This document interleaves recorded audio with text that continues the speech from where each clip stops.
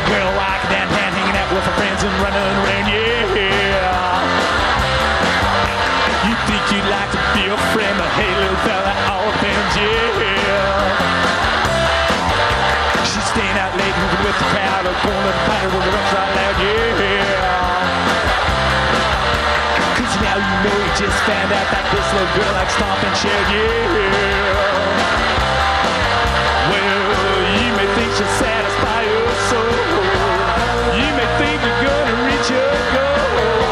You better listen to what you've been told. No, my brother, Nico loves rock and roll.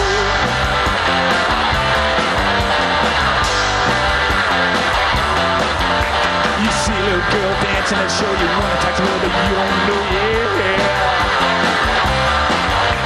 And all your friends looking your way, what you gonna do, what you gonna say, yeah. Do you think that you got what it takes to make turn around and slam on a brake, yeah. When she says go, she just won't stop, she won't slow down, you're gonna drop, yeah. I said, you may think that she will fit your mold. You may think she'll do what she's told. You may think she'll love a band to go. No, my brother, Nico loves rock and roll. Rock and roll. Now rock!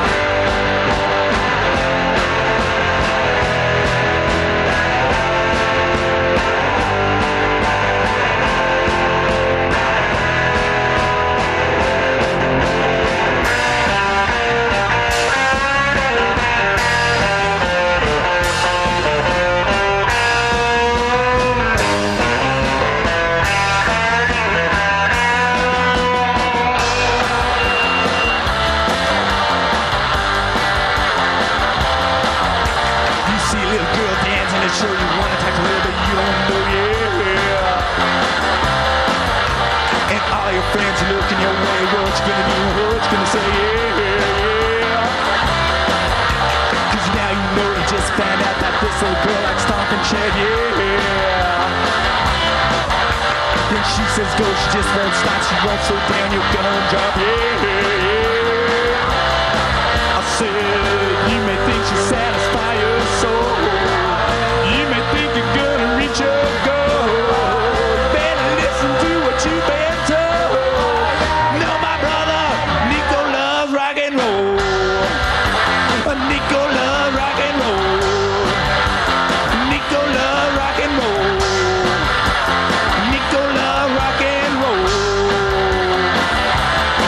I said, you may think that she will fit your mold.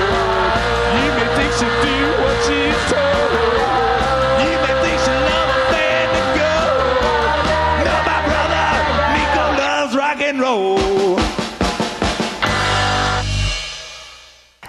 And you're listening to CITR Radio, FM 102, Cable 102, Vancouver, British Columbia, Canada. And it's time right now for the Nardwuar, the Human Serviette Radio Show. You just heard right there, Girl Trouble with Nico Loves Rock and Roll. A song about Nico Case from Tacoma, Washington, by a band from Tacoma, Washington, Girl Trouble. And this was a song about Nico Case, the singer Nico Case, before she moved to Vancouver, British Columbia, Canada, joined the band Mao, formed the band Mao, and then moved on to her solo career. This was about Nico Case go-go dancing for the band Girl Trouble. Nico Case, of course, moved to Vancouver, British Columbia, Canada, entered in the Shindig Battle of Bands, hosted by CITR, and won the Shindig Battle of the Bands, got some recording time, recorded a CD, after that recorded a CD, The Virginian, and next thing you know, she's on the David Letterman Show. She's on the Jay Leno Show. So yes, CITR can transform you into a star. Shindig, a presentation of CITR 101.9 FM. One of the many things that CITR does, because you're wondering, what sort of results? Yes, well, I think that's pretty amazing. I'm just blown away every time I see somebody that maybe I even know that's on one of these TV shows. When I saw Biff naked on the Jay Leno show, even that was exciting, like Jay Leno having Biff naked. But to see Nico Case on the Jay Leno show, a couple Jay Leno shows, and a couple Conan, and a couple Dave Letterman shows, and to think that she went through CITR's Shindig Battle of the Bands is just incredible. Thank you, Nico Case, for making it that far. And thank you, CITR, for putting on the Shindig Battle of the Bands. You, the listeners of CITR, can help contribute, as you know right now, by listening to CITR. We're having our annual fund drive by phoning 822-8648. That's UBC Unit, and contributing to CITR Radio. Right now, we're just under $12,000. So if any of you would like to contribute about, like, say, $100, let's say 101.9 during my show, the Nardwuar, the Human Serviette Radio Show, you'll help push it over the 12,000 level. Plus, you'll get some stuff from me, Nardwuar the Human Serviette, and you'll also get a CITR t-shirt and a CITR Friends card if you can donate. CITR is a great place to meet people. You can join CITR, you can hang around here. When I was hanging around CITR, I saw one day that Jello Biafra was getting interviewed, I think it was by Bill Mullen, and this was in 1989. Oh my gosh, 20 years ago.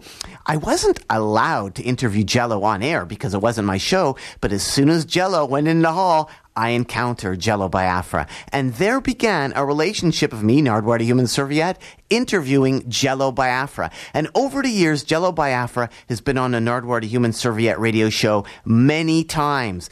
In fact, he's even introduced me. At first, he wasn't really susceptible to doing too many interviews, but towards the end of the decade, I was meeting people, that was the 1990s, I was meeting people that Jello knew. He was introducing me to new sounds, like he introduced me to Wesley Willis, and then I was able to come to CITR and play a cassette of Wesley Willis before anybody had heard of Wesley Willis in Vancouver, British Columbia, Canada. Thank you, Jello. Where did I meet Jello? Right here at CITR Radio. Just like I met Nico Case through CITR Radio.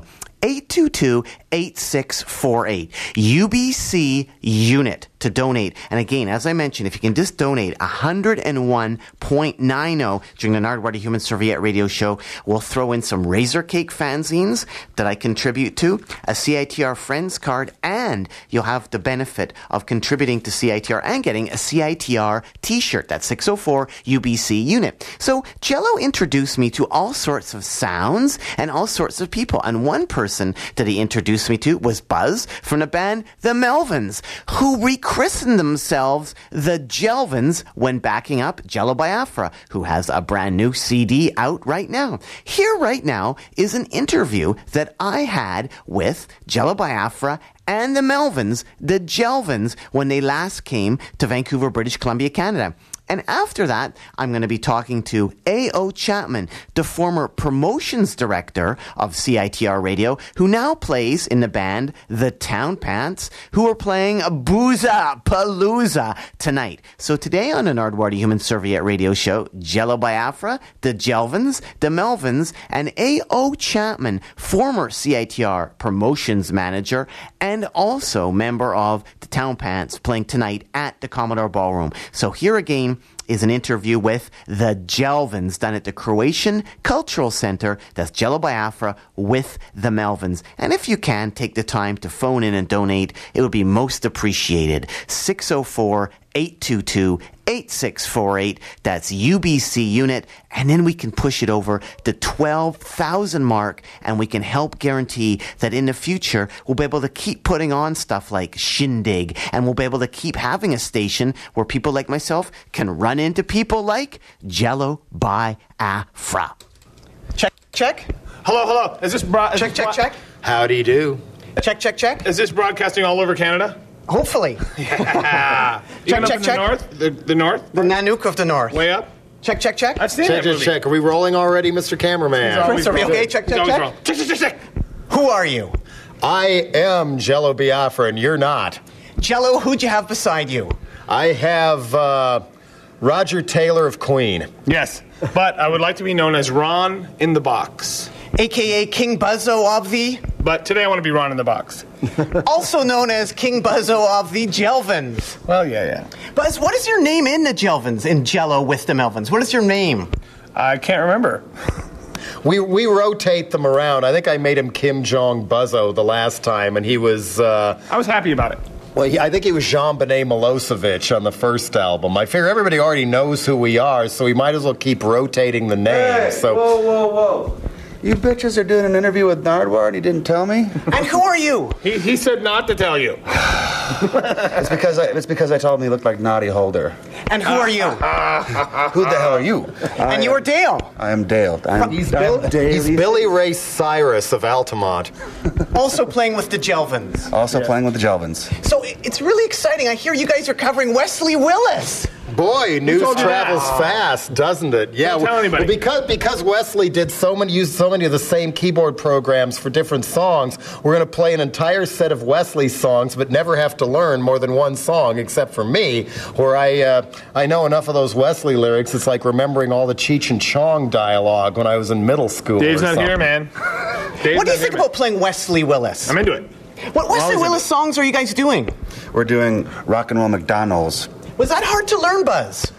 It has its perks. Because it's pretty hard to cover Wesley Willis, Jello. Well, I've been trying to rise to the occasion, but I have a ways to go. Check it out. See, things are good in America. See? We're eating good down here. Buzz, Jello apparently has been taking off his shirt. Yeah. It's like staring into the sun. When was the last time you took off your shirt, Jello Biafra? This hasn't happened a lot, has it?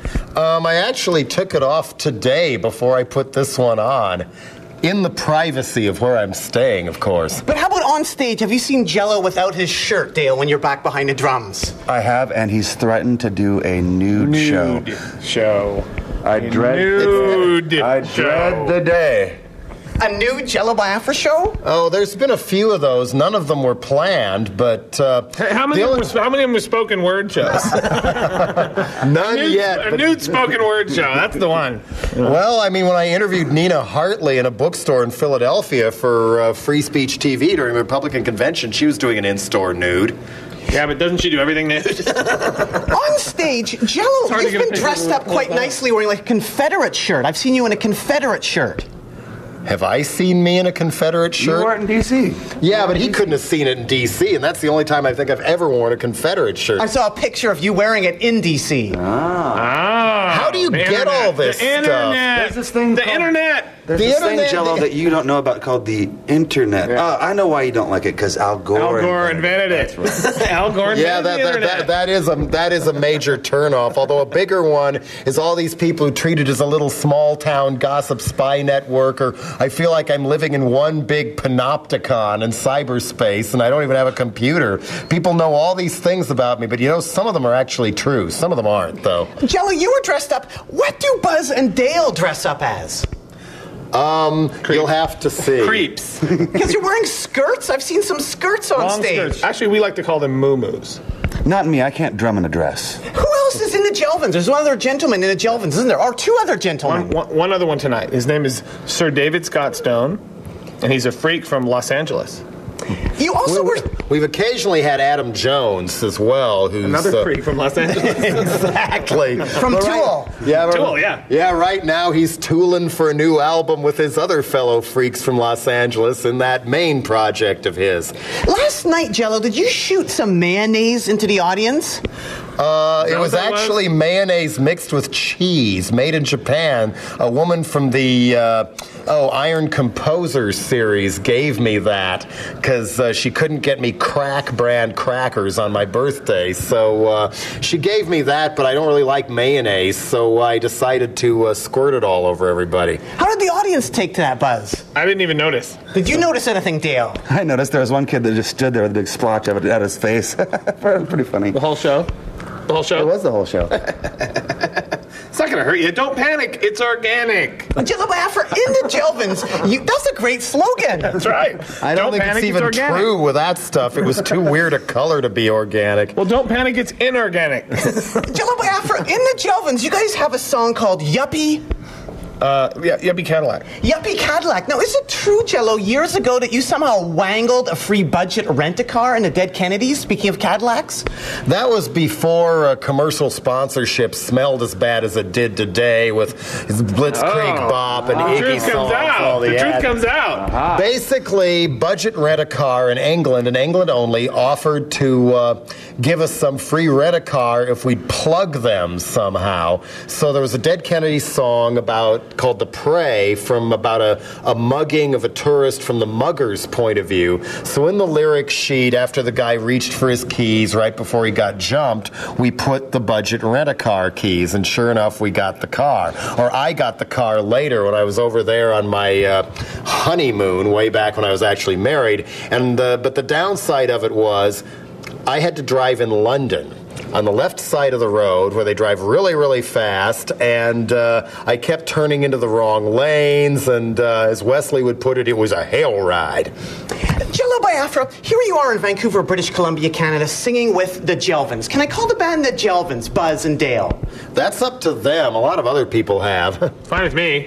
What do you think about alternate singers for the Jelvins? Because you, Buzz, and you, Dale, almost made me an alternate singer for the Jelvins. We didn't almost make you. You were. You put me on the spot. What happened, Jello? You were supposed to show up at an in-store at Electric Heavyland in Seattle. You didn't show up, so what happened? So you were there, and it took us 20 minutes to talk you into doing it, while we stood on stage waiting. I had to do the song I Am the Owl. Oh, that would have been worth seeing. I should have got up a little earlier. Well, actually, I didn't do it because I was frightened and I didn't know any of the lyrics, so I just got everybody to jump up and down. Well, not knowing any of the words hasn't stopped any of the scab hoes who sing in the fake Dead Kennedys. Now has it. They never learn the words either. Ba-boom! What does that mean? I don't know. That was just like a punchline, an exclamation mark. That's like booyah! With the Jelvins, you guys have played many interesting locations, like that in-store at Electric Heavyland. Well, Jello, he didn't make it there. But did you play a church in Philadelphia? A church? We did, yeah. I can't quite figure it out. There were literally kids smoking pot in the church. How DIY was the church? Was it like a corporate sort of place, or was it an underground church? It was less DIY than we thought. Actually, they had their shit together. It was okay. It was fun. It was good. There was no cross in the church, though.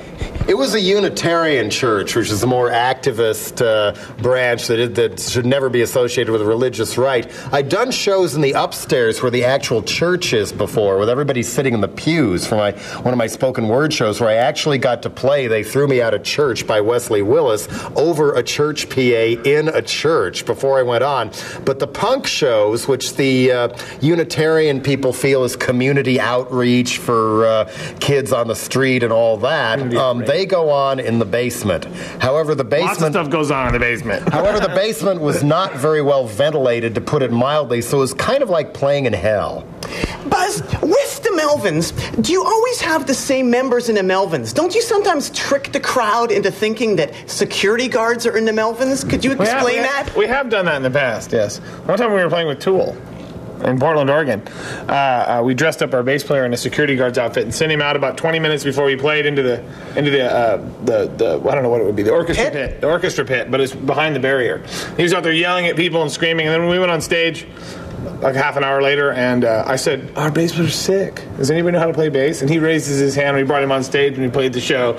And it was really funny. On the internet, some kids said, yeah, their bass player was sick, and the security guard played, and he did pretty good. And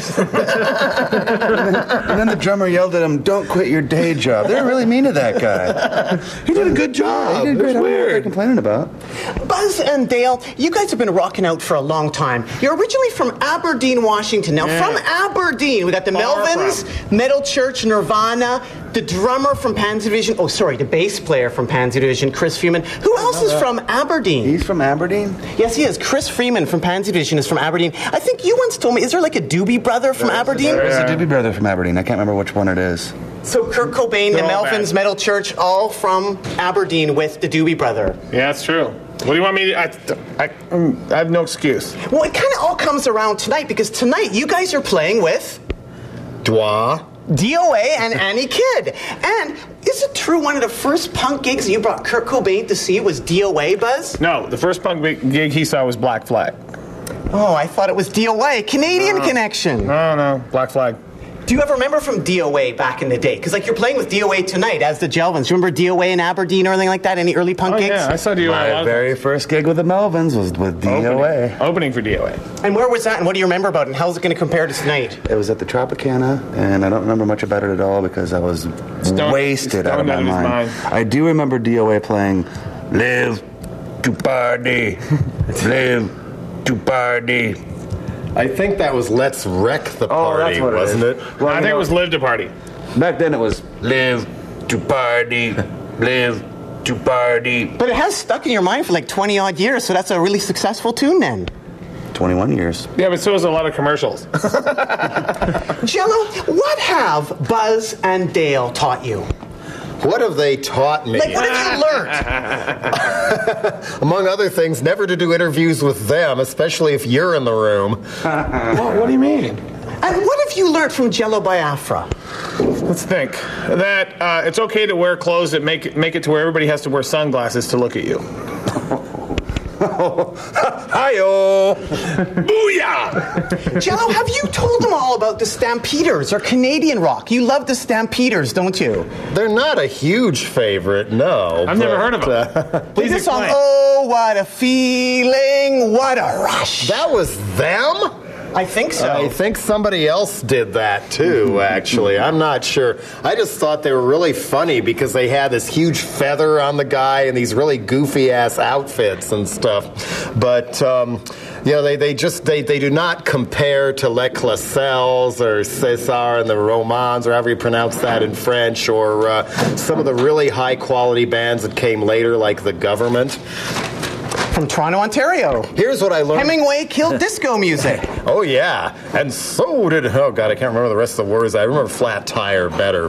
But now I remember what I learned from the Melvins. You may be tired of hearing me retell this story you told me, but I have to tell it again anyway. No, go ahead. Eventually, I think Research or V-Search is going to put out a volume 2 of that book, Pranks. And one of the things that has to go in is the one they told me about. A farm kid in the Aberdeen area brought a stillborn calf into town and left it in a women's bathroom stall in McDonald's. In the toilet.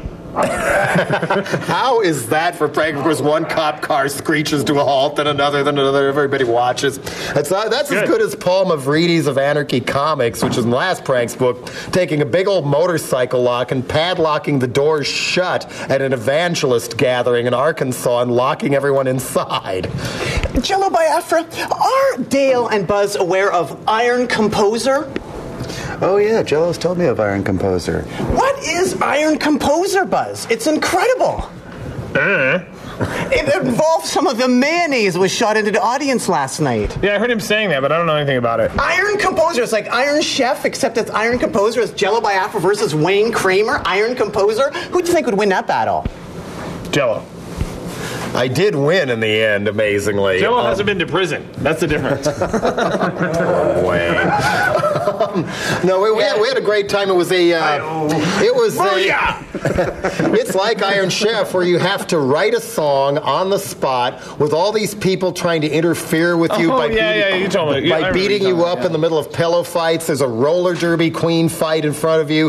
People all trying to act like you, trying to interview me while I'm trying to write this song. And I'm not a guitar player or anything, so luckily they had somebody where I sang the parts to him, and he figured them out, even though everybody was yelling at me and everything. The song actually came out pretty good. It was a riff that if we'd had more time and learned more songs, I put real lyrics to it, it might have wound up on the one of the 2 Jelvins albums, but maybe next time.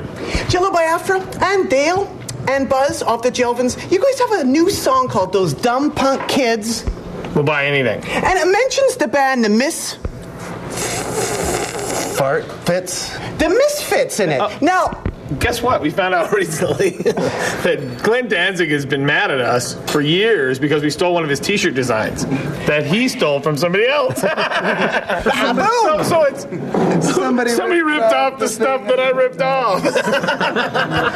That's not the first time. The Misfits skull is from an old movie. That's what I mean. That's what I'm talking about. They were running around claiming they were going to beat the crap out of me back in the day because they said I stole Halloween from them. They invented Halloween. Yeah, Susie and the Banshees song didn't, and the Half Japanese song didn't. No, they didn't. The Carpenter films didn't, but I did. It was just, you did it. They invented it. It was kind of scary because I have seen some real violence surrounding that group of people. Well, they're big steroid pumped up prison looking guys. Have you played with them at all? Have the Jelvins and Danzig ever mixed it up? No. Not about the Misfits? Nothing? Nope. But I'd be into it because Danzig looks like he's a bottom. Explain. Hey, you might run into him at a comic book convention in L.A. I have seen him at comic book conventions in L.A. thumbing through Archie comics. I saw him. What's wrong with that? That's good. I said there's anything wrong with it. I do hope it was the Christian Archie comics. I didn't notice. Wait a minute. I saw him at Amoeba buying Elvis records. Who'd have thunk it? Jello Biafra, you were the MC for Operation Ceasefire. That was a great big demonstration and later concert on September 24th in D.C. The organizers expected 100,000 people, but 300,000 showed up, giving the finger to Bush as they went by the White House. Of course, the corporate media and Fox News said it was only 20,000, and the counter-protesters outnumbered them, but even the Washington Post estimated the number of counter-protesters at 200. Apparently, Al Sharpton was there, and you talked to Al Sharpton. Jello and Al Sharpton buzz. That sounds good. Do you get a lot of those celebs out at the Jelvins gigs? Never anybody as cool as Al Sharpton. What was it like meeting Al Sharpton? You were spotted talking to Al Sharpton. I don't know by who because I didn't actually talk to him. You could have made it. It was a wild backstage, and it was weird. It was like, oh, there's Ian MacKaye. Oh, there's Guy. Oh, there's Joan Baez. There's Cindy Sheehan. There's Jesse Jackson and Al Sharpton. Although I did yank Cornel West out of the guest tent to make sure he saw the bell raise, and he fell in love with Lisa immediately. How about Joan Baez or Steve Earle? Joan was kind of emotional for me because I heard a lot of her music when I was a small child before I got into rock, and then respected her for standing up to Nixon in the Vietnam War in the late 60s, and she even did the Joe Hill song at the protest. It was also interesting seeing her white-haired fans trying to make sense of the punk rock bands that came on before she did. There was no interaction with Reverend Al Sharpton at all? No. None. You were holding some sign note that said, "Make pizza, not war." What about love? Does Jello like love on the road at all? As far as I know.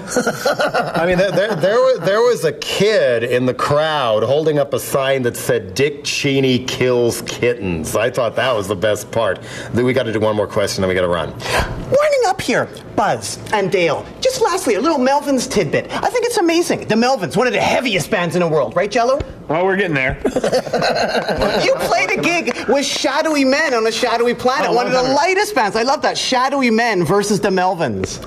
Well, it was more of a teaming of sorts. That was outdoors in Olympia, Washington. How did you know about that?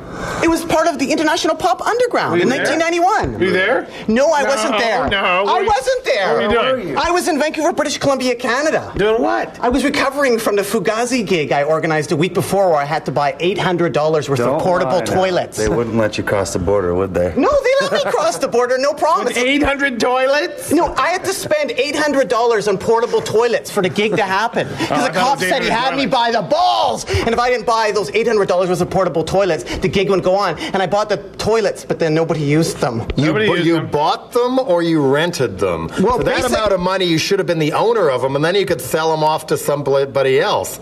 Actually, too bad eBay wasn't around back then. Yeah, that would have been amazing. Yeah, I think those portable toilets are going for a lot on eBay now.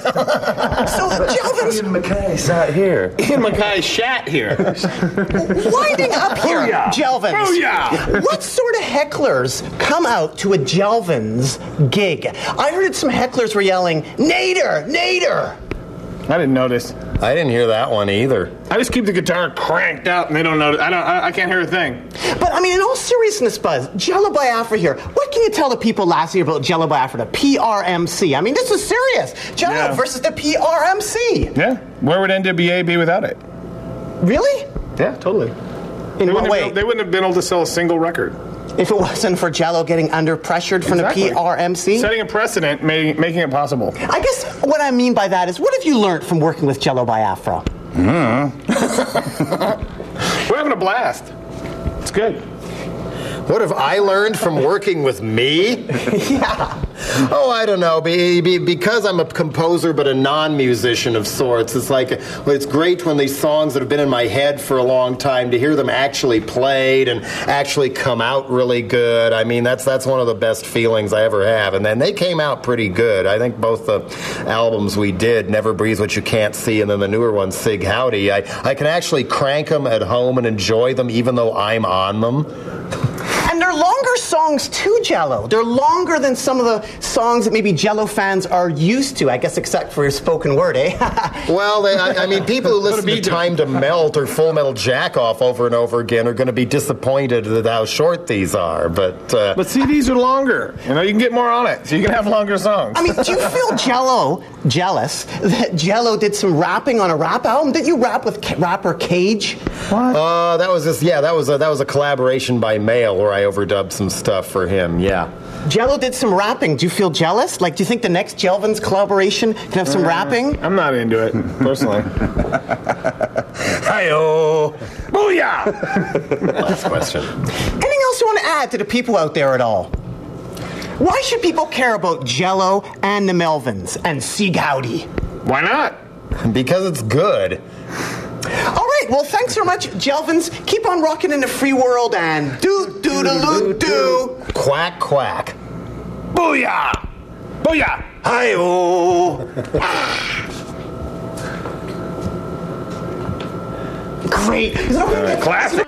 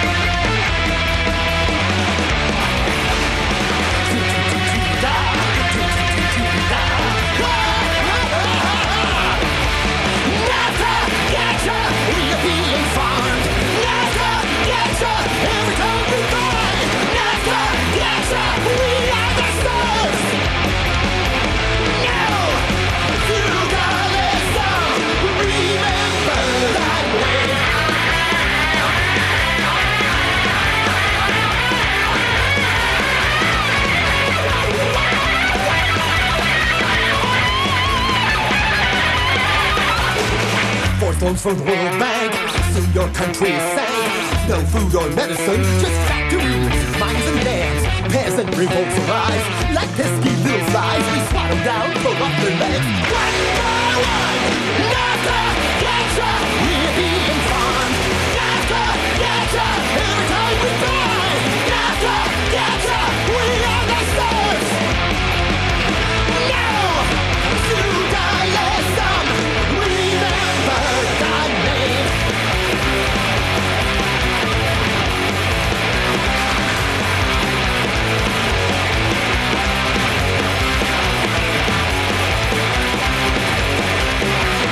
No!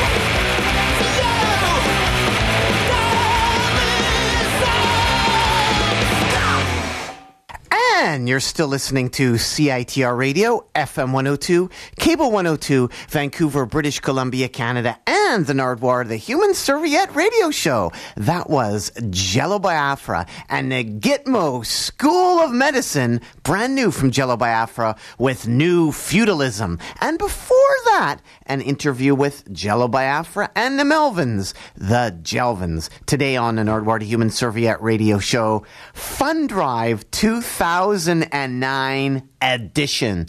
We are still waiting for your call at 822-8648. That's 604 UBC unit if you would like to donate to CITR. And hopefully you would like to donate to CITR because CITR can bring you all sorts of interesting things. In fact, it can also bring you knowledge if you actually join CITR and help out with the running of CITR, like this gentleman here. Hello, caller. Are you there? Hello, Nardwuar. Who are you? My name is Aaron Chapman. Aaron Chapman, how do you play in with CITR and CITR Fun Drive 2009? What's your CITR association there, Aaron Chapman from the Town Pants, playing tonight at Boozapalooza at the Commodore Ballroom? I could not have said that language if it wasn't for CITR, right? In other words, there's nothing offensive there. Well, maybe saying the word Boozapalooza because you're keeping that word alive, aren't you? The Lollapalooza name. It's a tribute to Alcoholapalooza. But what's the CITR connection? When I was at UBC in the mid '90s, going to school, when I was at film school at UBC, I jumped in at CITR. I was a shy kid, and I went up to the office there and checked it out, and everybody was really nice. And I actually ended up being the promotions director. I think the next year that I was there. At CITR Radio? Yeah, that would have been like 95, I guess. Let's go. Jesus, it's forever again now. Holy cow. Anyway. And through CITR, it helped expand your musical career, right there, A.O. Chapman? You got it. I met a lot of people like that, and a lot of people that are still like working in the music scene in Vancouver, like from CITR connections, and people that I would meet that then would come to CITR and vice versa, you know. And you still have that CITR flavor. Like, you're asking people to donate to come to a gig tonight, aren't you, in a way? You could say that. Could you tell the people what's happening tonight? You're asking people not to donate to CITR necessarily, but to donate, don't do that. To donate to you. But people should maybe do both. Do both. Do both if you can. Give early, give often. Tonight, it's back to what local music always used to be at the Commodore back in the good old days. And the good old days really weren't that long ago. We're just talking like maybe 10, 15 years ago. But when things changed in the city and a lot of good bands died out and the scene got smaller, especially when some venues closed, you didn't see local music at the Commodore that often anymore. So we're kind of bringing it back. There was an event that Mark Manhattan from the Valentinos put on years ago called Alcoholapalooza, and that must have been 90, 91, maybe 92. I think maybe 92, actually. So it's kind of a little nod, tip of the hat to Mark, and also bringing good local bands back into the ballroom. And who's playing tonight? And that's at the Commodore Ballroom. That's at the Commodore Ballroom tonight. It's the great Rich Hope. Rich Hope and his Evil Doers are up first, and then Run GMC, and then the Town Pants. 3 great local bands and night of Roots Rock. Roots Rock Rebel is back again at the Commodore. So donate to Alcoholapalooza, Boozapalooza tonight, the Commodore Ballroom. But if you can, phone in to CITR right now. Yes. 604-822-8648 to donate to CITR Radio, Aaron Chapman. That's right. We're about $11,000 or so, and we got to make it to $12,000. And if we just have a couple, well, we're actually 11,800 almost or something like that. So basically, just like a couple $100 if you phone in and donate to CITR, we'll make it to 12,000. And CITR, I was telling the listeners, is an important thing in the sense you get to meet people because they just come into the station. Like, you came into CITR, Aaron Chapman, and you told me about William Cooper, the teachings of this guy, William Cooper. But what's interesting, without going into depth about William Cooper, and there's lots to go in depth about William Cooper, you brought in something that had been Xeroxed. This is interesting. Can you tell the people about that? William Cooper was a kind of a conspiracy theorist in the United States. He's dead now. I think he was shot by U.S. Marshals, if I remember the story correctly. But at the time, he had said that he had been privy to a UFO crash where an alien had been recovered from the crash. It's all very Roswell, familiar stuff. But the aliens had then contacted the U.S. government to get Then they got in contact. They met. A group of the United States dignitaries met with the aliens, and they had a time machine, and they went back and showed them the crucifixion. And he had all the. It sounds crazy, but he had a startling amount of evidence, and it was like something I'd never seen before. And this was a photocopy. This is pre-internet days, kiddies, and before you had to get on the internet just by calling a phone and then putting it on an acoustic coupler. This is old school, back when like these little documents used to fly around. Cooper ended up doing a radio show, I think in New Mexico or Arizona for a few years afterwards. And then he was, I believe he was shot by state police or U.S. And we interviewed him too, because you brought by these documents. Next thing you know, I met Ron from Cat's Game, rest in peace. We did an interview you can check out at nardwuar.com. But basically all this happened because I met Ron through CITR Radio, and I met you, and Ron had a personal contact with William Cooper, and I met you, A.O. Chapman, and you brought in these documents. Like, if you hadn't been to CITR, I would have never explored and learned about the teachings of William Cooper. Yeah. And people can learn more about William Cooper. Keep the William Cooper memory alive by phoning in right now, 604-822-8648. That's UBC-CITR, if you could, please. And help us. If you do donate 101.9, you will actually get a CITR t-shirt, a Razor Cake fanzine that I'm throwing in, and a CITR Friends card. And the satisfaction in knowing that you're helping get out there some alternative thoughts and giving a place for people like me and A.O. Chapman to go and interview people. And again, you can donate tonight if you go to A.O. Chapman's gig at the Commodore Ballroom in Vancouver, British Columbia, Canada. You play A.O. in the Town Pants. Is there still a fiddle player in the band? Because I went to your website and I clicked on the fiddle player's image and there was no bio that popped up. Oh, really? Oh, that must be some glitch in the site. No, there is a fiddle player. There's a fiddle player playing tonight. They got a new album out, and Kyle from the Dreadnoughts is playing fiddle on the record, but he is out of town right now, so our pal Ivanka Watkin is playing fiddle tonight. Because it was a girl pictured on the website. Yeah, that's a girl. The young lass playing tonight. So is she still in the band? Yes, she is. Because she's been in a band for a long time, hasn't she? Yeah. Well, she has. Yeah. Now, speaking of interesting things about the Town Pants, your band, A.O. Chapman, former CITR promotions member, today here in the occasion of the CITR Fund Drive, you are going on tour now, and this seems really sort of interesting. I looked at your tour dates. You are playing Ba-Boom, the Corning Museum of Glass. That's where they make the space shuttle tiles. Did you know that? No, I didn't. That's where they make the space shuttle tiles. Yeah, I can't. It's in upstate New York. So when you look at your tour schedule provided to you by Feldman, and you see you're playing the Corning Museum of Glass, I think that's pretty amazing. But others may kind of wonder what is going on there. How do you end up playing the Corning Museum of Glass? Well, it's weird because they have the museum and they have all like the decorative glass things on one sort of side of the building. Then at the other, they've got this 5,000-person auditorium, and it's kind of a company town. So when they put on these shows, and there's a bunch of other people that have come through there, some jazz folks that have come through there. It's actually a well-known upstate New York, as strange as it may sound, because it's weird. Yeah, you walk out this door and through a hallway, and on the other end you're in this kind of very touristy sort of shop, or You've played there before? Where they've got like Dale Chihuly. Yeah, I have. Yeah, we were there. We've been there before, and Dale Chihuly stuff and stuff like that. But then at the other end, they put on these concerts for the city for something to do for people. Can you speak up just a tiny bit more there, A.O. Chapman? I will. Yeah, I am. Yeah, we want to hear your voice. We want to hear recollections and reconnoissances on CITR 604-822-8648 to donate to CITR Radio. Is Nardwuar, the Human Serviette, here speaking to Aaron Chapman, A.O. Chapman from the Town Pants, playing tonight at the Commodore Ballroom.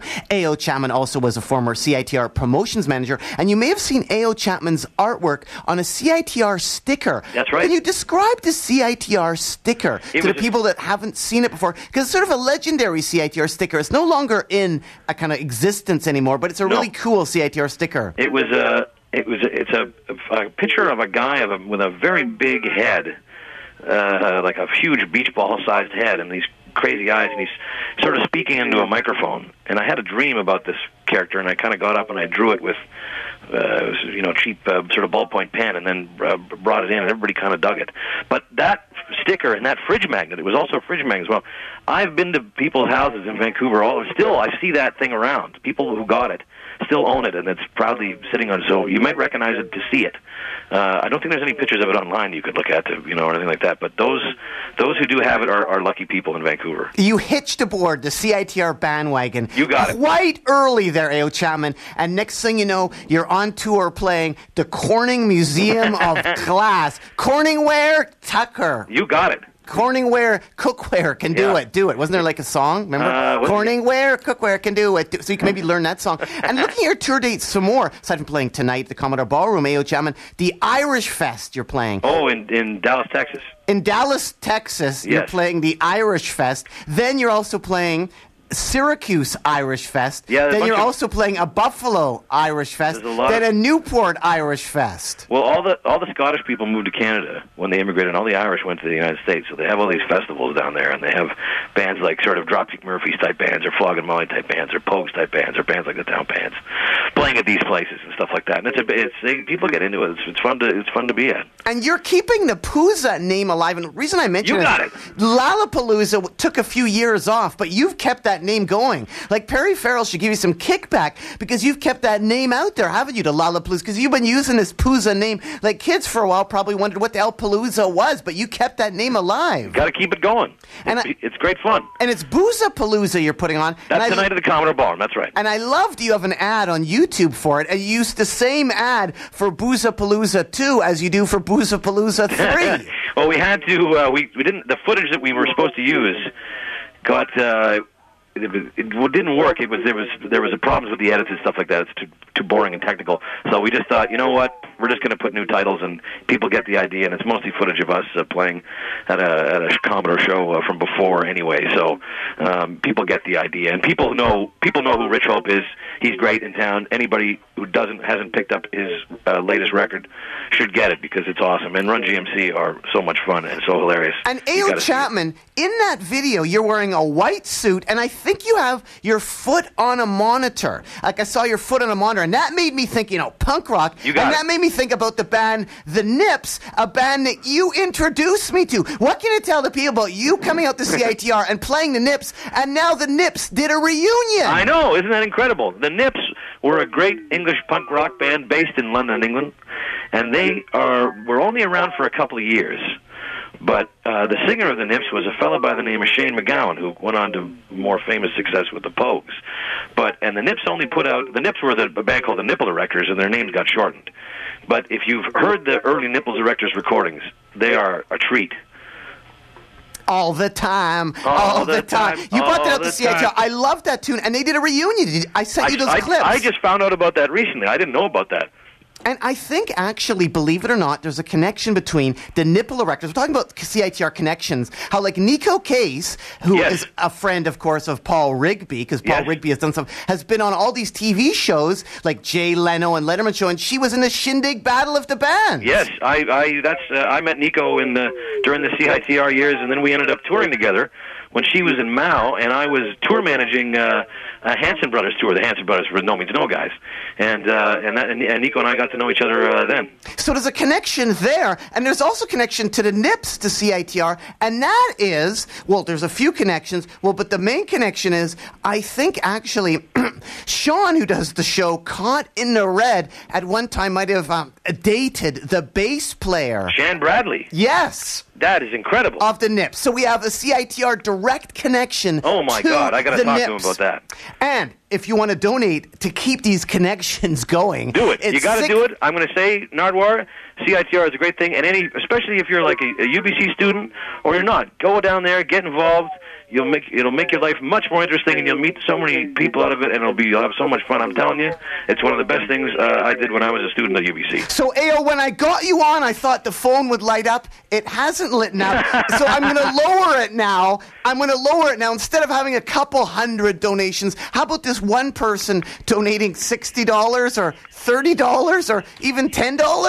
604-822-8648 to donate to CITR. You get a CITR shirt. We'll throw in a Razor Cake fanzine, you get a CITR Friends card, so you can go to local businesses, show the CITR card, and they'll give you something off. Actually, I should mention, you don't even really need a CITR Friends card. If they hear you on CITR, you just walk into somewhere and you'll get something for free, like you playing in a band. That's cool. For instance, you, A.O. Chapman, you walked into a pub and you were playing in your band of Town Pants up on stage, and Iron Maiden jumped up on stage because they liked you, because they saw the CITR on you.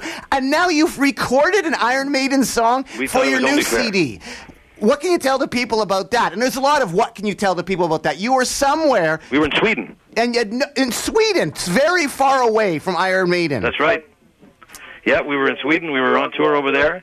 And one of the guys from Iron Maiden was in the audience, and we thought we'd go into an Iron Maiden song. He thought it was so funny. He had such a good time that he came up and he played with us. And he came up for a couple songs. Yannick Gers is his name. He always hangs out in Irish pubs. And now you've recorded an Iron Maiden song for your brand new CD. Yes, it's on the new album shortly, which is in finer record stores. Is that the same song you performed with them? I think did we do that one or Number of the Beast? Which sounds even more hilarious on a banjo. Tonight you're playing the Commodore Ballroom, and the last time I saw you at the Commodore Ballroom, you were escorting me backstage to interview the band The Horrors. That's what right. were you doing there? What was your job there? I was the production manager that night at the Ballroom. I was the production manager on that horror show. And does that give you special privileges? Because when I was noticing the footage of Boozapalooza, you work at the Commodore Ballroom, I noticed a lot of people up on stage. Does that mean you're allowed to bring a lot of people up on stage? No, that was just all the people from all the bands up at the end of the night. What is the official line on people on stage at the Commodore Ballroom? They don't really want people on stage, do they? Well, unless it's the Dropkick Murphys coming, and then everybody gets on stage. How does that happen? They have to work a special deal? They just get everybody up there. No, everybody, you can get up there, and there's just the band wants it. People come on up.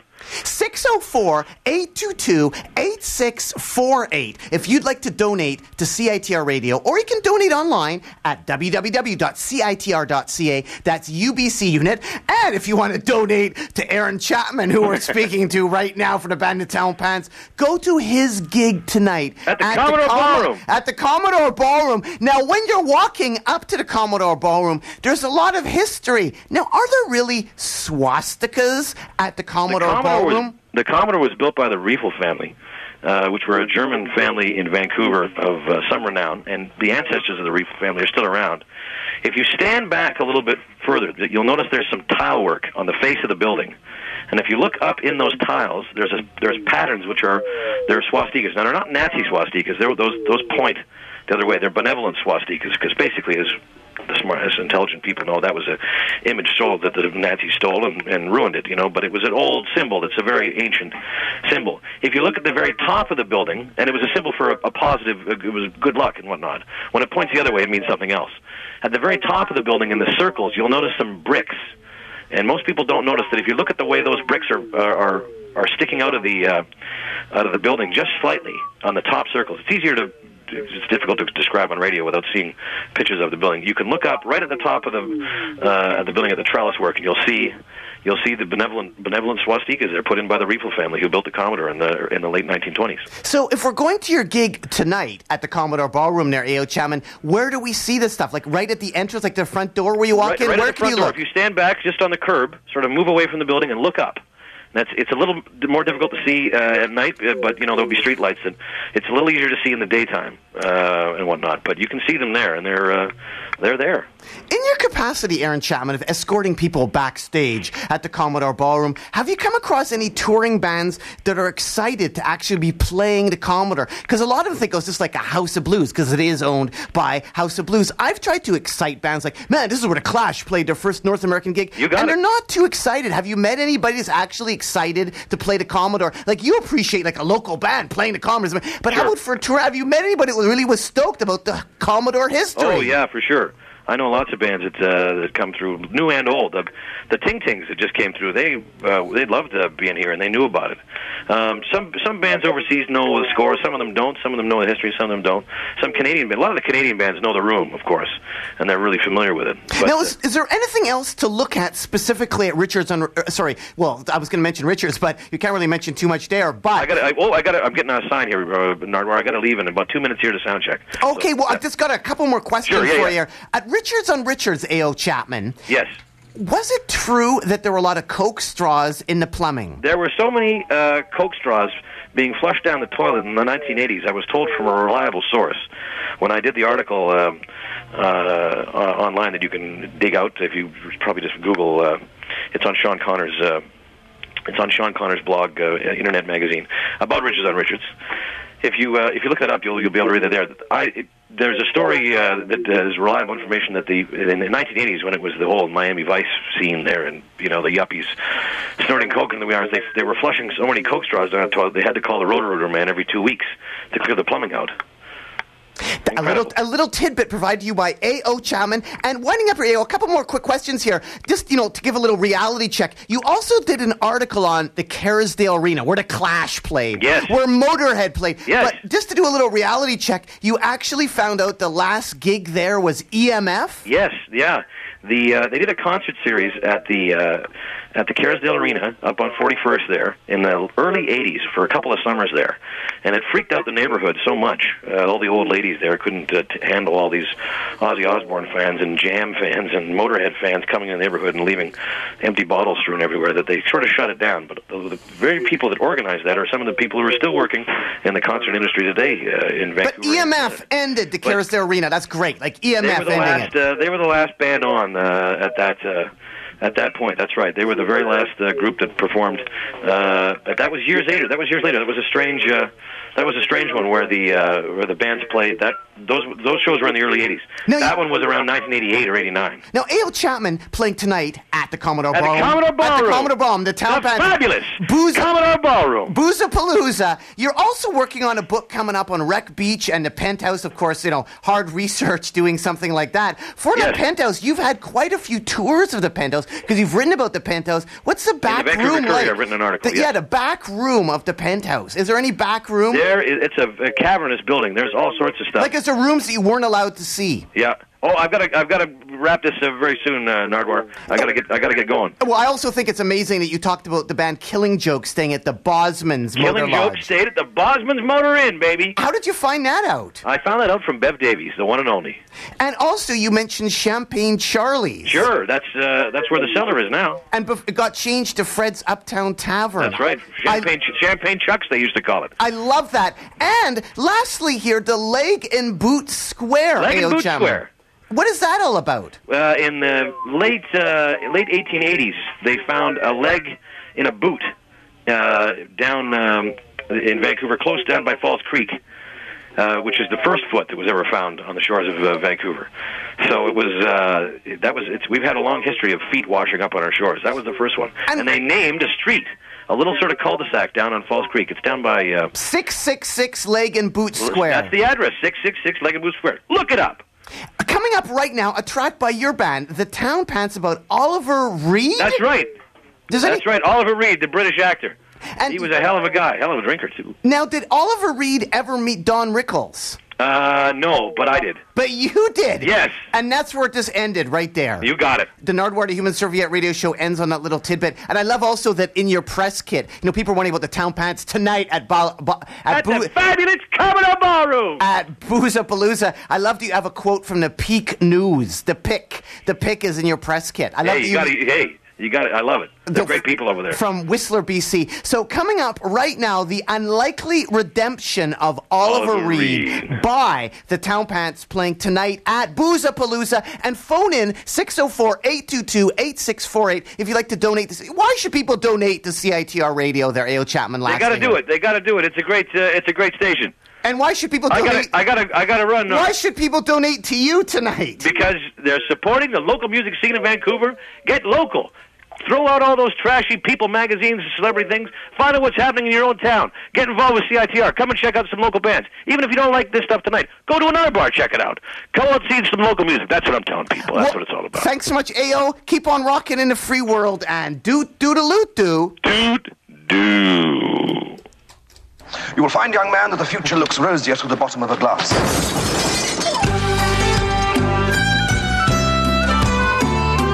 Felt this bad since yesterday and I'm dying on the vine. But another drink for breakfast and I'm feeling fine. In life there are no second takes, just an endless matinee.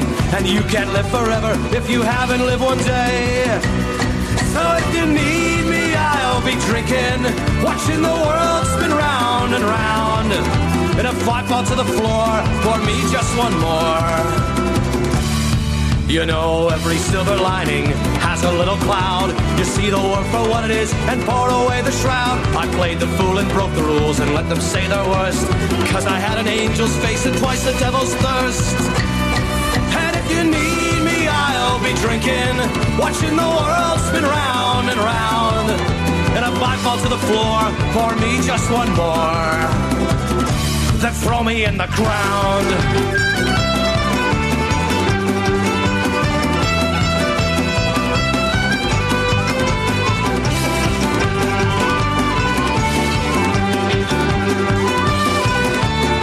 The plot and I forgot and made no apologies, and just left all the reasons to the biographies. Why get rid of all your demons, rid of your best part? It's so hard to find good help these days, so careful if you start.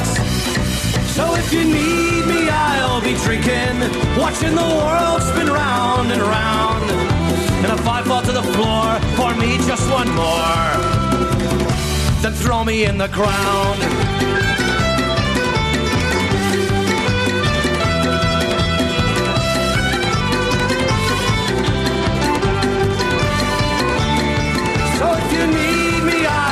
Drinking, watching the world spin round and round. And if I fall to the floor, pour me just one more, then throw me in the ground.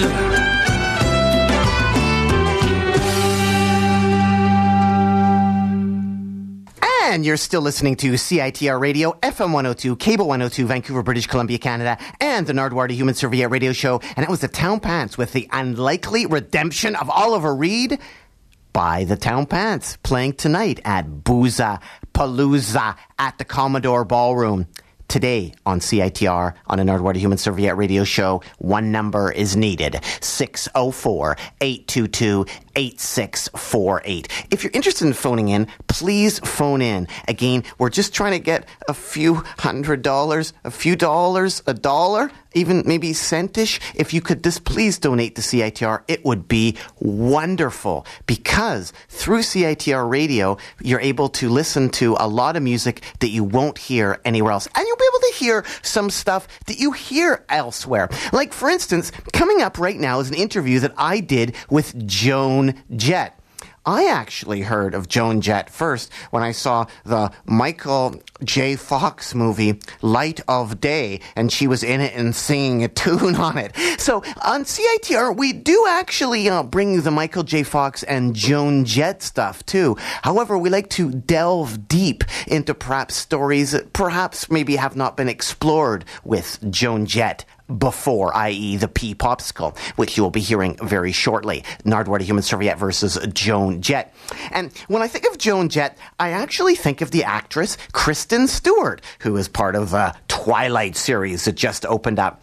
Of course, Twilight was shot in Vancouver, British Columbia, Canada. Why do I think of Kristen Stewart when I think of Twilight and I think of Vancouver, British Columbia, Canada, and I think of Joan Jett? Because I was alerted that Kristen Stewart even existed by the fact I did an interview with a guy called Jackson Rathbone, who played in a band called The 100 Monkeys. The 100 Monkeys were playing in Vancouver, British Columbia, Canada. It just turned out that Jackson Rathbone was in the movie Twilight, and when I researched a little bit about Jackson Rathbone, I found out about Kristen Stewart and her playing Joan Jett in the upcoming movie about the Runaways. Through the 100 Monkeys and my doing interviews with CITR, I kind of got reacquainted to the Joan Jett legend. I would have never got that interview with the 100 Monkeys had not I met the people from Neptune Records in Vancouver, British Columbia, Canada, who actually are putting on a gig in Vancouver, British Columbia, Canada. Yes, at Neptune Records on Sunday, November the 22nd, Minto and the Schomburg Fair are going to be playing. That's Minto and the Schomburg Fair are going to be playing this Sunday at 3 p.m. at Neptune Records, a free gig. How did I find out about Neptune Records? I found out about Neptune Records because I, Nardwuar the Human Serviette, when I came out to CITR Radio, I heard a DJ, Eddie J, playing the song Louie Louie by the band The Wailers from Tacoma, Washington, home of Girl Trouble, home of Nico Case. And I ran up to Ed and I said, where the hell did you get that? He goes, well, I do a show here on CITR. And Ed alerted me to the great world of Northwest Rock. And to find Northwest Rock, where do you find that? But Neptune Records. And Neptune Records introduced me to the 100 Monkeys. And then 100 Monkeys got me thinking about Joan Jett. And coming up right now, an interview with Joan Jett, not Kristen Stewart, but she's portraying Joan Jett in an upcoming Runaways movie. If you'd like to run to the phone right now, it's 604-822-8648 to donate to CITR Radio. Whether it be $60, whether it be $30, whether it be 101.9. That would be amazing if somebody could contribute that. You get a CITR t-shirt, you get a CITR Friends card. We'll throw in some Razor Cake fanzines with some of my writings in there, writings that I gained, honed a craft, and be able to learn stuff more. And with Chris Kraft, we're talking there from Discorder magazine, where I did lots of writings for as well. So when you join CITR, not only can you do a radio show, you can also write for Discorder magazine. So we could use your support. 604-822-8648. That's 604 UBC unit. Today, as part of Fund Drive, we're at 11,752.90. So we could really use just a tiny little bit to get us close to 12,000 if possible. Please phone in 604 UBC unit. So coming up right now, an interview with Joan Jett that goes all the way back to Neptune Records and CITR Radio, FM 102, Cable 102, Vancouver, British Columbia, Canada. Possibly, but not likely, the greatest station in the world until, of course, you give your donation. Thank you. Check, check, check. Check, check, check. Check, check, check. That's what you like to say? I don't like to, Om Bor Svaha. Who are you? Who am I? I'm Joan Jett. Joan Jett, welcome to Vancouver, British Columbia, Canada. Thank you very much. It's great to be here. So here you are on the Warp Tour. A couple dates ago, did you play a gig with the Germs and Joan Jett together on the Warp Tour? Yes, we did. We weren't on the same stage, but we were, in close proximity. So it was a lot of fun to see him again. And you're in the new Germs movie, too? Well, I'm not sure. Well, there's a couple of different movies, so I'm not sure which one. I know that they're doing a documentary, which I recently spoke to the woman doing it. So, yeah, I'll be in that one, yeah. But you're not in the actual Shane West movie? I personally am not, but I'm not sure if they have someone in there playing me or not. Now, Joan, you produced the Germs. Did you really see Lemmy of Motorhead beat up Darby?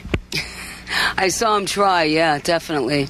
Yeah, because Darby came to see us in England, and, he was probably a bit out of it and was just probably I think he jumped on stage or something like that, because I don't remember so clearly either, but, and Lemmy and some of the boys started beating on him, and I'm like, no, he's a friend of mine, and Kenny Laguna, my songwriting partner, we had to stop the beating. Joan Jett, you have your own record label, and you're still kicking and rocking with a brand new band, pretty much brand new to your label, the Eyeliners. Yes, the Eyeliners are from Albuquerque, New Mexico. They're three sisters, and they play great sort of hooky punk rock music with great melodies. And you're in your brand new video, spray painting a cop car. Was that a lifelong dream of yours to spray paint a cop car, Joan Jett? Yeah, that was fun, definitely. Get my licks back, yeah. Joan Jett, on the Warp Tour a couple days ago, there was an all-female rock band called the Randys from L.A. I don't know if you remember them or not. And they said there was a quote coming from you that said, Joan Jett said this, "It's all about the blank in rock. Gotta keep the blank in rock." What are they saying? I wonder what I said. I could have been several different words that I used. But I guess putting any word in there, what do you think, Joan Jett? Gotta keep the blank in rock. It's all about the blank in rock. Is it really, Joan Jett, all about the blank in rock? Yeah, it's all about, really, it's about the connection, and part of that connection is really guttural and sexual, and I think that's some of the resistance that people have with women playing rock, because rock and roll is that. It goes right to your crotch, and it should. Joan Jett, you have a new song called Bad Time. Yeah, that's one of the songs on the new CD, yeah. Did Canada at one time give the Runaways a bad time when you opened up for Rush? Were Rush mean to the Runaways? Well, so I believe some of the guys in Rush weren't really Runaways fans, and probably made a few remarks here and there. Yeah. Now, why would that happen? Rush, I mean, that's like Canada's national band. Have you seen them since? Do you have any idea why they do that? Can you remember anything about that incident?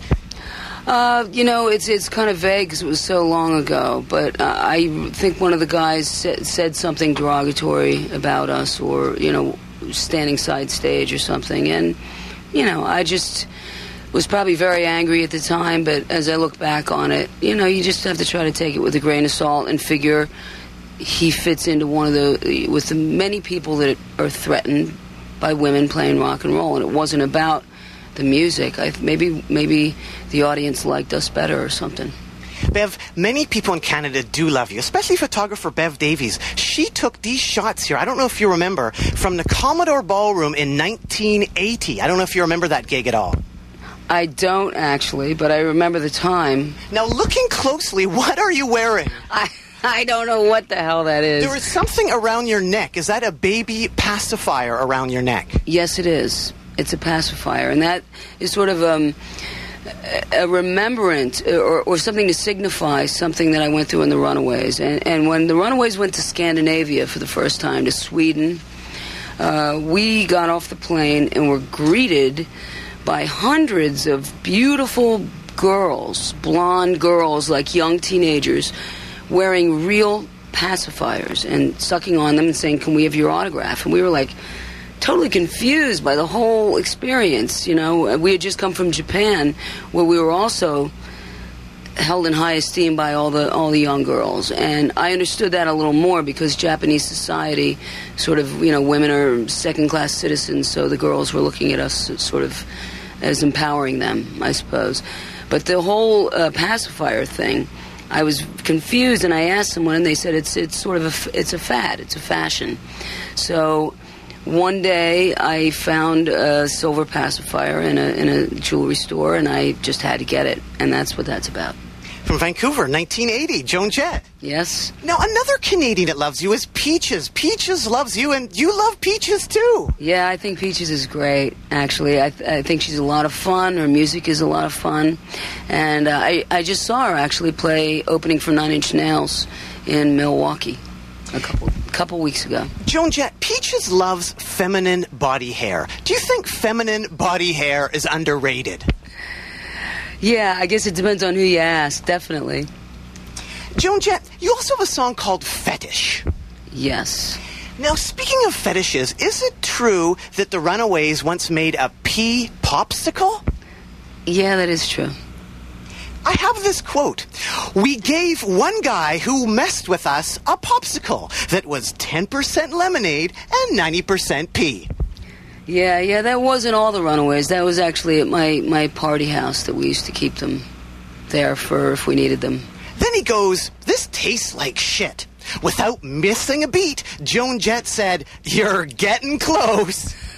Well, I don't know if that was exactly the words, because I don't remember who would have been there to actually repeat, but that sounds pretty close. So why did he get a pea popsicle? And did a lot of stuff happen? Like, if you mess with the Runaways, you're gonna get it. Well, I'm not really sure exactly where the pea popsicle thing came from. It was more like revenge on people that would screw with my friends and I. And maybe the Runaways, too. Joan Jett, are you ever going to do another rap? Like, you worked with Grandmaster Flash. Is there going to be ever another Joan Jett rap? You never say never. Maybe. Joan Jett, I want to read you a quote from the book The Boy Looked at Johnny. It's by Julie Burchill and Tony Parsons from 1978, and it's all about punk rock. I don't know if you're familiar with this book at all. I am. I know both of them, yeah. It's amazing. Joan Jett is the last rock and roll star as you know it in the world. Never again will glamour, youth, melody, and desperation find their way onto a big-time stage within one teenage body. How can you even comment on something like that? I think that they were great writers and good friends of mine, and I just feel very humbled by those statements. It's incredible because they were complete punks. They hated everything American except Joan Jett. Let me continue. After Joan Jett, all Americans are peanuts. Then they go on to say, polystyrene of the X-ray specs is the best thing about British punk rock, while Joan Jett is the best thing about American punk rock. I'm very grateful. It's incredible, and that is coming in like 1977, 1978, at the height of punk rock. You are held in esteem by these snobby punks. That must have been a great feeling. It sure was. I remember at the time when they wrote that, and it did make me feel very good, definitely. Joan Jett, did you also party on Sid Vicious's houseboat? And did Sid Vicious really have a houseboat? It wasn't Sid's, it was the Runaways. We rented it for a couple of weeks because we were there to make a record. And so we were living on the Thames River on a houseboat. And we never made the record because things fell through. So it wound up just sort of being a party boat. And some of the girls would party with their friends, which was more like a heavy metal party thing. And my friends were people like Sid and Nancy. Joan Jett, were you really rescued by Manuel Noriega? No. What do you mean? You were in Panama, and you had to be, like, flown out by helicopter by Manuel Noriega. Well, I remember being in Panama, but I don't remember the whole... I believe he was a fan, or he wanted to meet me, or... Let me refresh you. Am I wrecking everything? No, go ahead. Come on over, Kenny Laguna. Kenny, come in. Could you please introduce, who do we have here, Joan Jett? Yeah, Kenny Laguna is my songwriting partner, and he good one. He produces all my records, and he's my best friend now for probably 25 years at least. Welcome, Kenny. Thank you. How you doing? Good. Back to Manuel Noriega. Well, we were the first English-speaking band of note ever to go to Panama, even though those guys had that song, Panama. No one ever went. No Australians, no Brits, no Canadians. So we were in there with the first rock and roll band, and Panama as a whole country had bootlegged MTV. So they were all watching MTV, and when Joan got there, it was a huge thing. We did a television show. It was a live television show where we were doing 5 songs. I'm pretty sure it was a lip sync. By the time we were done, there were so many thousands of kids outside the television studio that a riot ensued. And Noriega's troops did come and settle that down. And it was chaos. We actually lost the guitar player, and when Joan and I were escaping in the car, we ran over his foot, and we left him behind. It was a very interesting thing. But, the Army got everybody out. And then a day went by, and some of the officials came, and they were all nervous, you could see. And they said that Noriega had sent his presidential plane from another city in Panama and wanted Joan to get on that plane and spend the evening at the palace with him. And Joan was like, no way. I'm not doing it. An evening at the palace with Noriega. Yeah. Doesn't that sound a little frightening, alone? But then, remember, Noriega's still running the country, so then the State Department, who watch when you're doing these things, and we were involved with, the American government hooked us up with this and that. Joan actually opened the Panama Canal physically with the big wheel. I mean, we were plugged in, but they were all nervous about this because the protocol has to be handled carefully. So they worked out something weird, and they whisked us out of the country on American military. And, you guys know about the American military, right? Thank you very much for the update. Kenny always comes through, doesn't he, Joan? Yeah, well, he remembers those details. They just kind of go... Joan Jett, you have a song called Change the World. Yes, I do. Do you have any tips for winning over an audience? Because in 1982, you played a police picnic in Toronto. Do you remember that? A police picnic? It was called the Police Picnic. I think the police played, and... Dirty rat. How could you know all this stuff? You know all these little things. Where do you find all this stuff? Well, at the police picnic, I understand people were throwing hot dog and watermelon rinds at you, Joan, and you were able to overcome this. How do you win them over? Like, you were just going, how you doing, Toronto? And by the end, they loved you. I'm not sure. Maybe it's just an ability to take the shots, and so I'm not sure. Sometimes I remember that gig. See, here's the thing: we did the tour before Every Breath You Take with the Police, and it was an amazing tour, and we were about equal at that point. And then they put out that record, and we had hits that same year, but they had that monster record, Every Breath You Take, and we started doing stadiums together. So we did 2 tours in a row with the Police. When we had a show, let's say, where the Kinks would be on it, or a good rock and roll band, the Ramones or something like that, Joan and the Police drew a certain kind of audience that was terrific and compatible. In Toronto that year, they put on like Talking Heads, Flock of Seagulls, and it was all these snobby kind of things going on where they were saying, oh, rock and roll isn't good enough for us.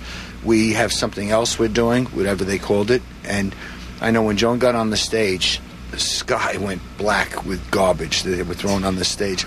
And Joan doesn't really give in that easily. Yeah, well, you know, I've been hit with so many things, and in the Runaways I've been spit on, and I've been hit with so many things and called so many things. I'm not leaving the stage. Nobody's getting me to leave the stage. Throwing hot dogs, I don't think so. You know, so I think just... And even watermelon rinds, how dare they? Well, I don't remember know. There was a big sign, "I hate rock and roll," you know, Yeah, which is like, you know what? I'm crushed. You see what Flock of Seagulls looks like today? You see what she looks like? I've actually interviewed them. Well, you know, they're good guys, I guess, but, you know, look what she looks like. No, She's yeah, but, you playing know, the it's not even about being personal. It's just like... It's more about standing your ground, and I'm not sure what I would have said on stage, because sometimes I get antagonistic back at people throwing things, because you can get hurt. But you overcame the moment, which I think is amazing. A lot of performers probably would have crumbled, but the reports were that you did it, Joan. You overcame all these punkers. I'm not sure how I did that. I'm not going like, how you doing? You kept going, how you doing? How you doing? And by the end, people were totally into it. Maybe, yeah. Well, that's good. Joan, Jett, winding up here, I also want to ask you about Evil Stig. You contributed to the Evil Stig recording, and in the end, that totally helped out. Mia Zapata's murder, a cold case, was actually solved. That must make you feel great. Oh, we were all so happy when we heard that they caught the killer. But that was a very intense time. It was very moving. It was special. It was sad, but it was also exhilarating to be able to do the Gits material and be able to sing those songs that Mia sang and made popular with her fans, and to take it around the country and explain what had happened to people, and to be in this band Evil Stig, which means Gits live. That's backwards, you know. So I'm just really honored to have been a part of it. I have a song here from a Runaways tribute band called Cherry Bomb, and they actually have one original song called Runaways Rule. The woman, Christine, is from Portland. I think she has a Runaways or Joan Jett tattoo, and these are the lyrics. I just want to quickly run them by you. Runaways Rule, this is their original. Rock and roll rebel with a cherry bomb. All your records are banned by mom. I like that. Joan Jett and the Germs, Little Darby. Lita Ford loves big hair and Ozzy. Cherry Curry was a fox with Jody, doing the teenage twist like Boney Maroney. Leather, latex, and lingerie. Runaways, you make my day.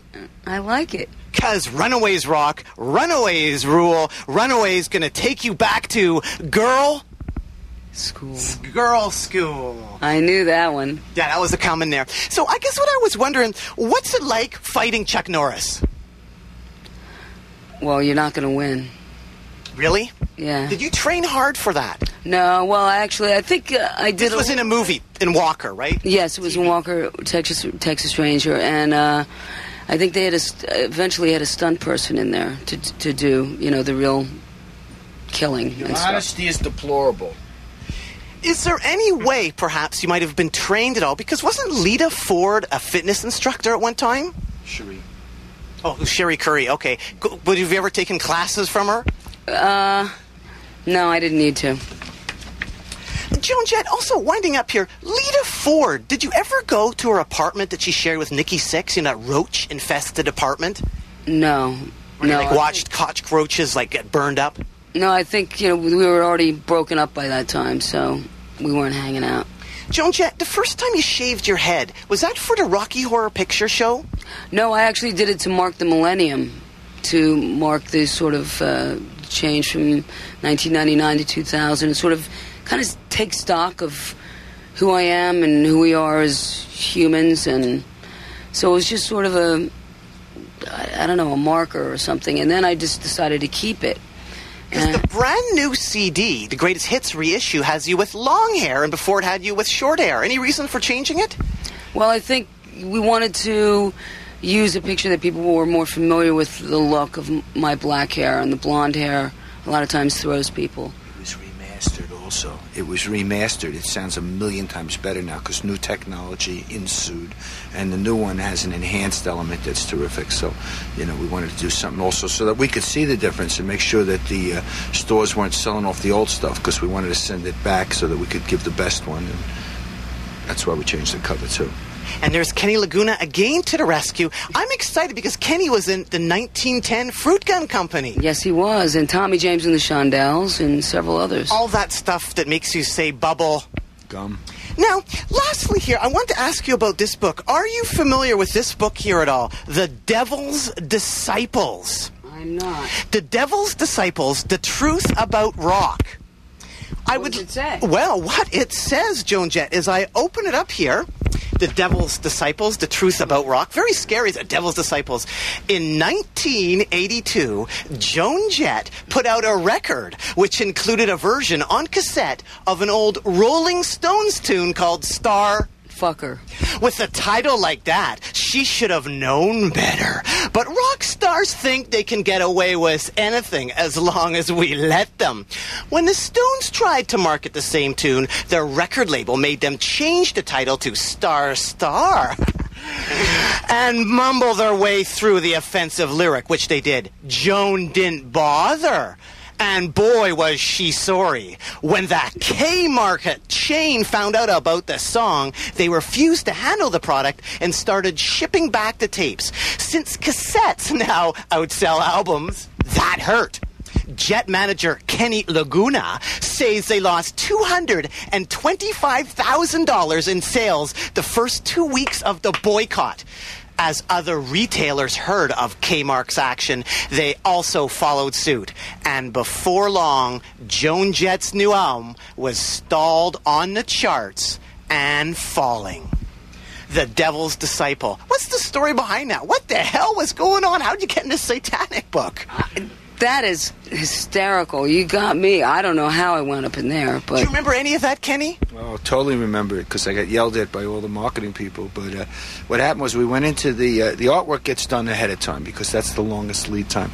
And we had finished the artwork. And in those days, if you remember, cassettes would be uneven. So there'd be this long blank thing if one side was longer than another. So we had just enough time blank on side one to stick something in, and we looked at what was in the can, and we'd done Star Fucker as a groove because we were playing it live. It was a big number for us live, and we just recorded it and had it in the can. And we're in the mastering room, and at the last second we said, let's give them some extra music. And we thought that was a cool cut. We didn't really think the whole thing through, and when they discovered it, remember, it was unmarked, so that's the thing that got us in trouble. It didn't have any kind of warning for parents, so they'd bring it home after having, I Love Rock and Roll didn't really have any racy lyrics, so they get through the whole thing, and all of a sudden these parents would be listening to this thing and just freak out, just like I did when I had my little kid bought the Guns N' Roses record with "You're fucking crazy," and stuff. But we did get into a big hassle, and then Joan and I spent the next 3 months going around the country and going to the head offices and apologizing, and in the end we made some good relationships. And in the end you made the book The Devil's Disciples. Congratulations. Yeah, I'm proud of that. I know, that is just totally awesome. Well, thanks so much for your time, Joan Jett and Kenny Laguna. I think Kenny's also totally amazing. Not this is the Kenny Celebrity Roast or anything, but he got you together with some Beach Boys. Yes. Like, that's not too exciting for you, I don't think, is it? Like the Beach Boys. I definitely enjoyed it. But you got the Beach Boys. You were able to fulfill a fantasy to be able to get the Beach Boys on a Joan Jett recording. Thank you. Where do you get all this stuff? Your research is amazing. Where do you get all this stuff? Well, when you guys do so much great music, it's pretty hard to ignore it. Thank you. When you make it to the Devil's Disciples, I really appreciate that. Beach Boys moment with Joan was one of the best moments of my life. And one of the really interesting things that happened there was Darlene Love was on our label, on Black Heart Records. And Darlene Love sang the Do Run Run and He's a Rebel and Today I Met the Boy I'm Gonna Marry. She's a legendary singer for Phil Spector. So Darlene Love was with us, and she came in, and when Carl Wilson, rest his soul, came by, and he said, well, who's going to be doing these backgrounds with us? I said, well, Darlene Love is there. And he says, Darlene sang on all our records. She helped arrange In My Room and Why Do Fools Fall in Love. I'm going, you're kidding. And I said, Darlene, you never mentioned it. All she talks about is Tom Jones, because she's from another era. And I said, oh, my God. So then we had Darlene, who was actually on all these original Beach Boy records. And gradually all the Beach Boys would never go in the same place together. They all showed up because we only invited one. On Joan Jett's record. Joan Jett, anything else you want to add to the people out there at all? Just that I'm very excited to be here in Canada, and I look forward to doing shows and meeting the audiences. And did you mention the name of our new record? Sinner? It's called Sinner, so that Devil's Disciple, you know? If you don't own this record, give up. Why should people care about Joan Jett? Why should people care? I'm the wrong person to ask that question. Why should people care about Joan Jett, Kenny? But I can't talk about, I mean, it's very hard for me to, say that. Joan, first of all, when she started in the Runaways, they were doing it in a vacuum. There was no model. There was nobody to really to point to or to compare to. They were in a vacuum. They took a lot of abuse, a lot of hits for the home team, and that's one reason. And the other thing is that Joan has never changed her style or her focus to adjust to the music world around her. She's always been out of style from the get-go, and has managed to have a few hits in spite of it. Well, thanks so much, Joan Jett and Kenny Laguna. Keep on rocking in the free world, and do-do-do-do-do. Do-do.